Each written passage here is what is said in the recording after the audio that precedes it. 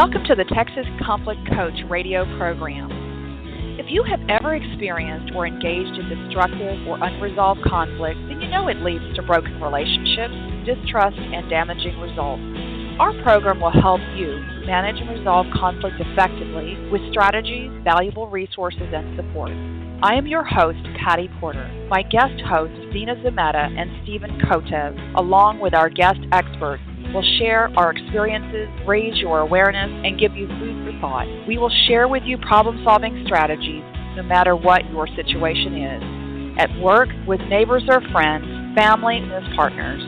Tune in or join in the conversation every Tuesday evening.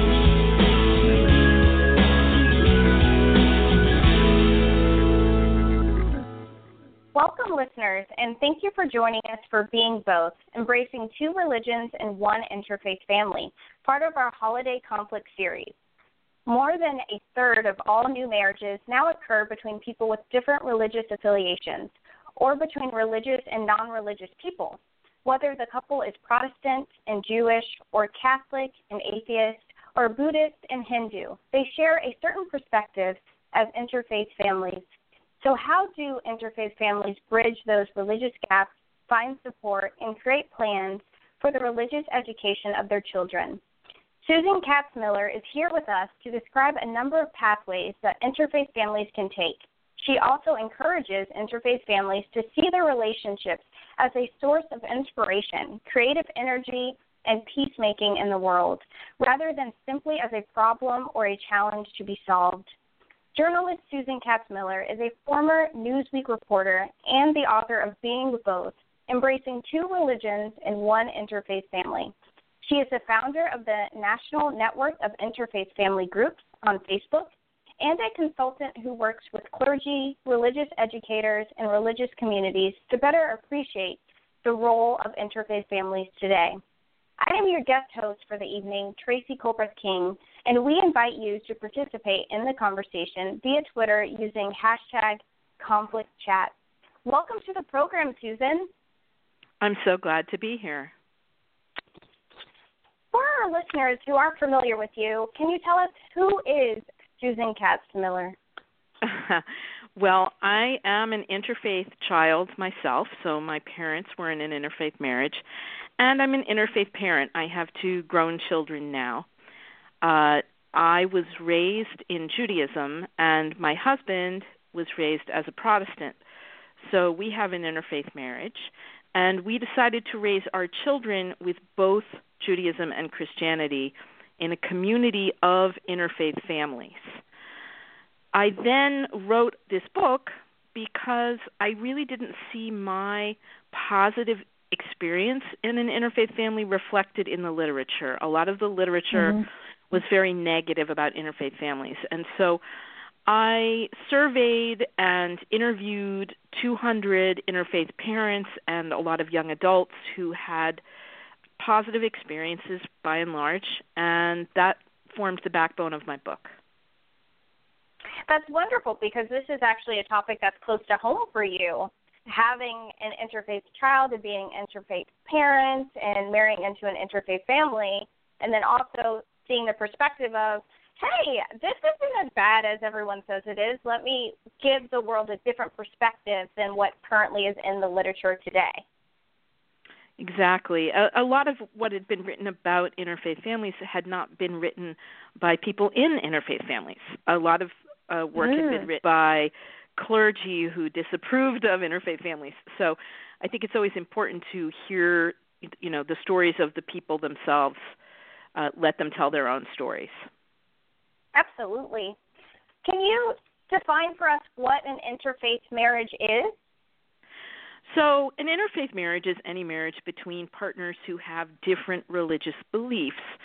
Now, not everybody agrees on who would be included in that definition, so some researchers would consider all Christians to be one group, and then others would say, well, an evangelical Protestant married to a Catholic, that's also an interfaith marriage. But some people would call that an interchurch marriage, since they're both Christians. They're just different denominations, different types of Christians, rather than an interfaith marriage.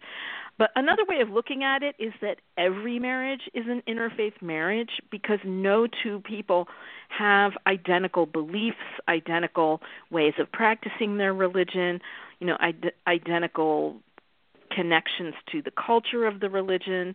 And so really, when we talk about interfaith marriages, a lot of what we talk about is relevant to any marriage, any couple.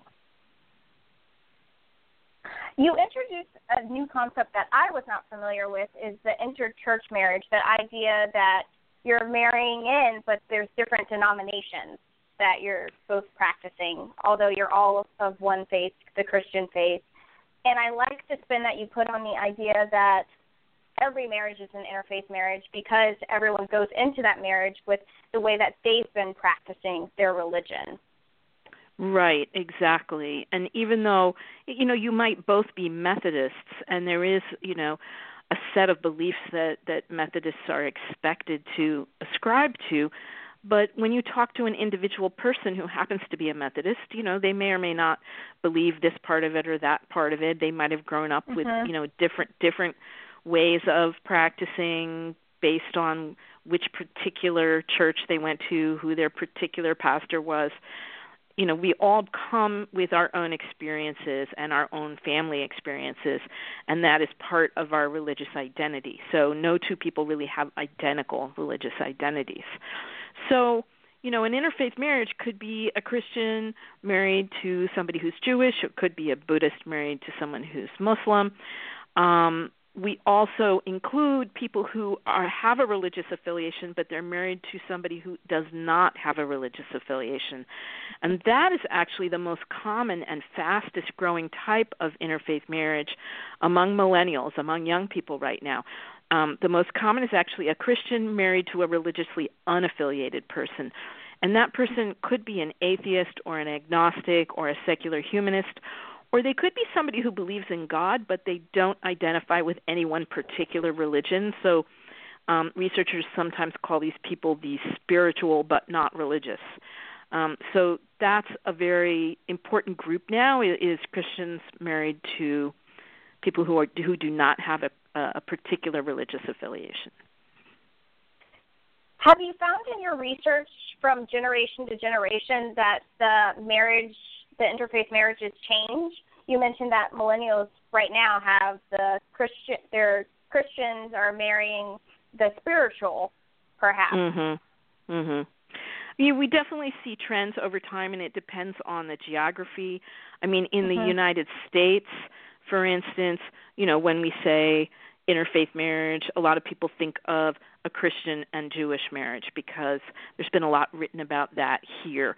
And if you change to a different geographic location, if you go to India, for instance, if you say interfaith marriage, they're going to think Hindu, Muslim, because that's who intermarries there. Those are the types of interfaith marriages that they're concerned about or talking about or, more prevalent. Christian, Muslim interfaith marriage is more common in Europe. Statistically, it's more higher percentage of interfaith marriages are Christian and Muslim in Europe than they are here. But even here, if you go to an area like Chicago or Detroit that has an older, multi-generation Muslim American community, you will see more interfaith marriages there as well. So it depends on time and it depends on geography. That's really fascinating how all of those different factors play into interfaith marriages, and it sounds like it kind of evolves as the generations continue to grow and as people continue to move regionally. Exactly, and you have different, immigrant populations coming into different areas and eventually assimilating to one degree or another and intermarrying to one degree or another. So. Thank you for that. I just want to remind listeners that you are listening to the Texas Conflict Coach Blog Talk radio program, and we are chatting with journalist Susan Katz-Miller and the author of Being Both, Embracing Two Religions and One Interfaith Family. Susan, you shared with us a little bit about what interfaith marriages are and a little bit about what your background is. What are some options for families to overcome societal pressures that they may experience being in an interfaith marriage? I would say that the most important thing is for the two partners in the couple to be really united in whatever pathway that they are choosing to follow. And they often have to be strong in resisting pressure that is an external pressure on them to do it a certain way, to make a certain choice, to be a certain kind of interfaith family. And that pressure could be coming from extended family members or from religious institutions or clergy trying to tell you, that there's only one right way to be an interfaith family and this is the way you should do it. What I have seen is that no one pathway is going to work for every interfaith family. It really depends on each of the partners, on what they're bringing to the marriage, on what their religious identification and history is. It also depends on their relationships with their extended family, and it depends on their geography in terms of what kinds of religious communities are going to be available to them as an interfaith family.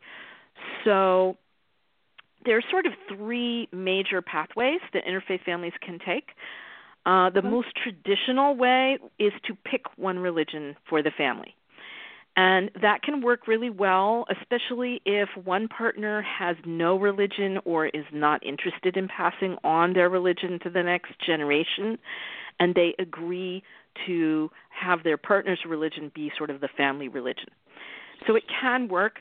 The problem for some families with that choice is that it makes it really hard for either partner to change their religious practice or identity or affiliation as they age. And often we do change. We're on these journeys and we change affiliation, we move away from a religion, we move towards a different religion.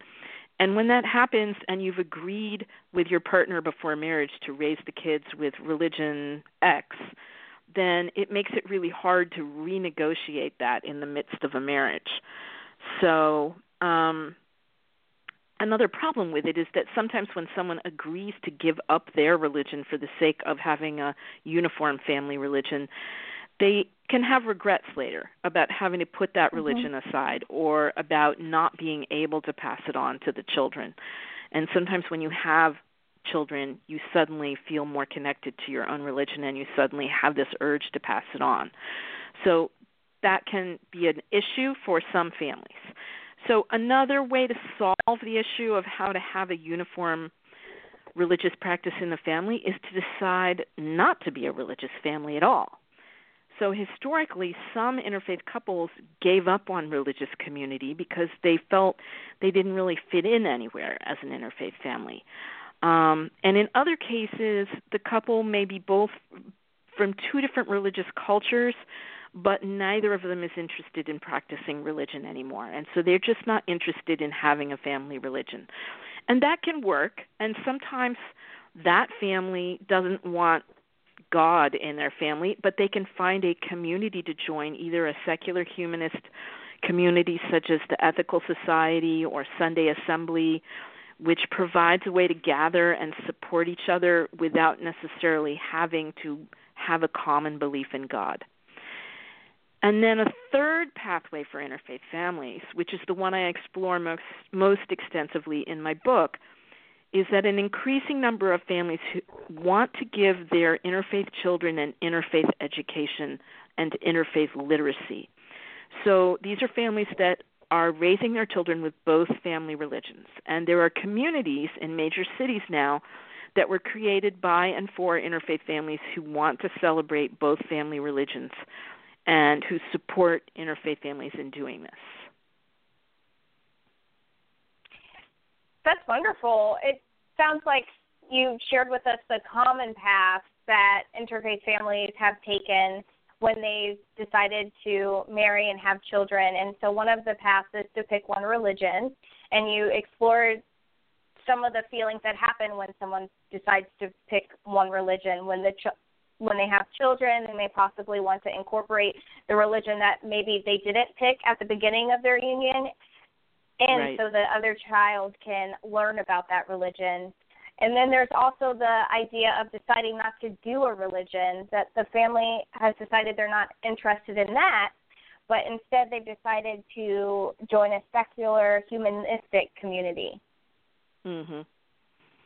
A lot of millennials are not doing religion now, and nobody really knows what to do about that, or whether anything should be done about it. But there are an increasing number of young families that simply don't see this as an important part of their lives for one reason or another.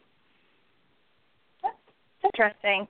And the other option that you also mentioned was to celebrate both religions, so to incorporate the religion of both the mother and the father or the spouse into that family. Right, and that's probably the newest, and for some people, the an option that they haven't thought about before, or that they thought really wasn't allowed. Historically, religious institutions have discouraged it, but a lot of interfaith families are just kind of making the decision to do it anyway. So they see more benefit in having that interfaith literacy for their children than they see drawbacks. What really rings for me, too, what you mentioned, Susan, is this isn't a one-size-fits-all. Each family, each interfaith family is going to choose a path that works for them. And these are some of the paths that people have taken. But it's not a one-size-fits-all. People need to decide what works best for them and works best for their family. Absolutely. So we talked about those societal pressures. What are some of the myths that are out there about interfaith marriage? Well, I would say one myth that's very common is that children will be confused if they learn both family religions. And in order to address that concern, I actually surveyed young adults who were raised with both religions for my book, and about 90% of them said that they were not confused by getting an interfaith education. And even those who said they were confused kind of claimed that confusion as a positive, as a kind of intellectual wrestling. And instead, they reported that learning about both religions gave them better religious literacy. It made them appreciate both families' religions, and it helped them feel connected to their extended family on both sides. And so a related myth is that choosing one religion is always the best decision for an interfaith family. And I think that had been the traditional way of looking at this. But choosing one religion for the children can be hard on what we call the out parent, the parent whose religion is not chosen, especially as the children get older and the out parent feels kind of isolated because the children are now the same religion as one spouse but not the other spouse. And the children who are raised with one religion, and I include myself in this because my parents agreed to raise their children as Jews. So I was raised in Reform Judaism. I did not learn anything about Christianity. And for me, as an adult, I regretted not learning about my mother's religion, about Christianity. And I really had to do remedial interfaith education for myself in adulthood in order to better understand that other religion in our family, because it doesn't go away. You are an interfaith family, whether you choose one religion or no religions or both religions. I think no matter what label you choose for an interfaith child, no matter what formal affiliation and religion you want to give them, I think they really benefit from having some interfaith education, from learning something about both of the family religions. And so I urge interfaith families to give their children some education in both, even if they're going to have be given an identity with only one. When it comes to having the conversation with the child regarding religion, are there some tools or strategies or resources where people can reference when they're thinking about their child is old enough and they want to share with them the decision that they made when their child was younger to practice Judaism and not practice Christianity, or however they made their decision, if they want to share that with their child? Are there any resources for that, to have that conversation? I would say that the most important thing is to realize as a parent that whatever choices you make for your child, whatever you tell them, however that discussion evolves when they're coming of age, in their teens, they're going to start having their own feelings and making their own decisions. And ultimately, as parents, we don't control what they grow up to be. They will make their own choices. Even if we give them one or both or none, they're going to make choices for themselves. And so we have to just learn as parents to let go, because every child grows up to make their own decisions in adulthood about their own religious identity, their own religious practice, and we just kind of have to be confident that we've given them some tools, some education that will help them in their process as an adult. Thank you. That's really helpful for me, not having the knowledge that I have about interfaith marriages, to have a different perspective on what not only the parents may experience when they're making this decision, but also how the children may experience this as well, because there's two different experiences, and not all of these experiences are going to be the same. Exactly. And because I see it as an interfaith child myself and as an interfaith parent whose kids have grown, I can sort of put both of those sets of lenses on. Mm-hmm. Well, that brings us to... Oh. Mm-hmm. I just wanted to say that brings us to our assignment for the week, or the call to action, but I didn't want to cut you off if there was something you wanted to add to that conversation. No, I'm anxious to get to a call to action. So what we'd like to do is just let our listeners thought about interfaith families, and we've talked about some resources, and we've talked about some societal pressures they may experience, and some of the common paths that they can take when they're in those moments. So what is your assignment for our listeners, knowing what they know now, their call to action so they can move forward? So I think the call to action is that all of us, children and adults, especially right now in our country where there's a lot of tension over differences, religious differences, cultural differences, all of us could benefit from more interfaith education. And so I was going to give you some resources really for the parents or for young couples to help each other learn more about your own religion, learn more about your partner's religion, learn more about the religions in your geographic area. And one place to do that is called the Pluralism Project at Harvard University. And so if you go to pluralism.org, they actually have some curriculum, some films, some videos that you can watch on religious diversity, and there's one that looks at the lives of 3 American women, a Buddhist, a Hindu, and a Muslim, and those are really interesting to watch and help you start thinking about educating ourselves about interfaith education and how we might then impart that to our children. Another resource, especially if you are affiliated with a college or university, if you are a college or university student, or if you're a professor, or you have some connection to your local college or university, this is called the Interfaith Youth Corps, and they do great interfaith education programs for students at universities. And you can go to their website, ifyc.org, interfaithyouthcorps.org, and take a quiz to find out what your interfaith literacy level is. And then finally, I have a lot of material. I have been writing blogs for interfaith families for, I think, 9 years now on my own blog. So I have hundreds of essays on this topic. If you're interested, that website, my blog is onbeingboth.com, and it's linked to my author website, which is susankatzmiller.com. And you'll find links on there to my book and a lot more information about how to engage with interfaith families and how to support and benefit from having interfaith families in your community, in your religious community.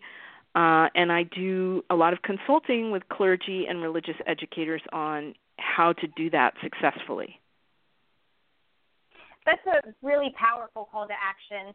Education is very important. You only know what you know, right? And so Exactly. Now that they've had a glimpse as to what interfaith marriages look like, they can continue learning by visiting pluralism.org, by going to ifyc.org,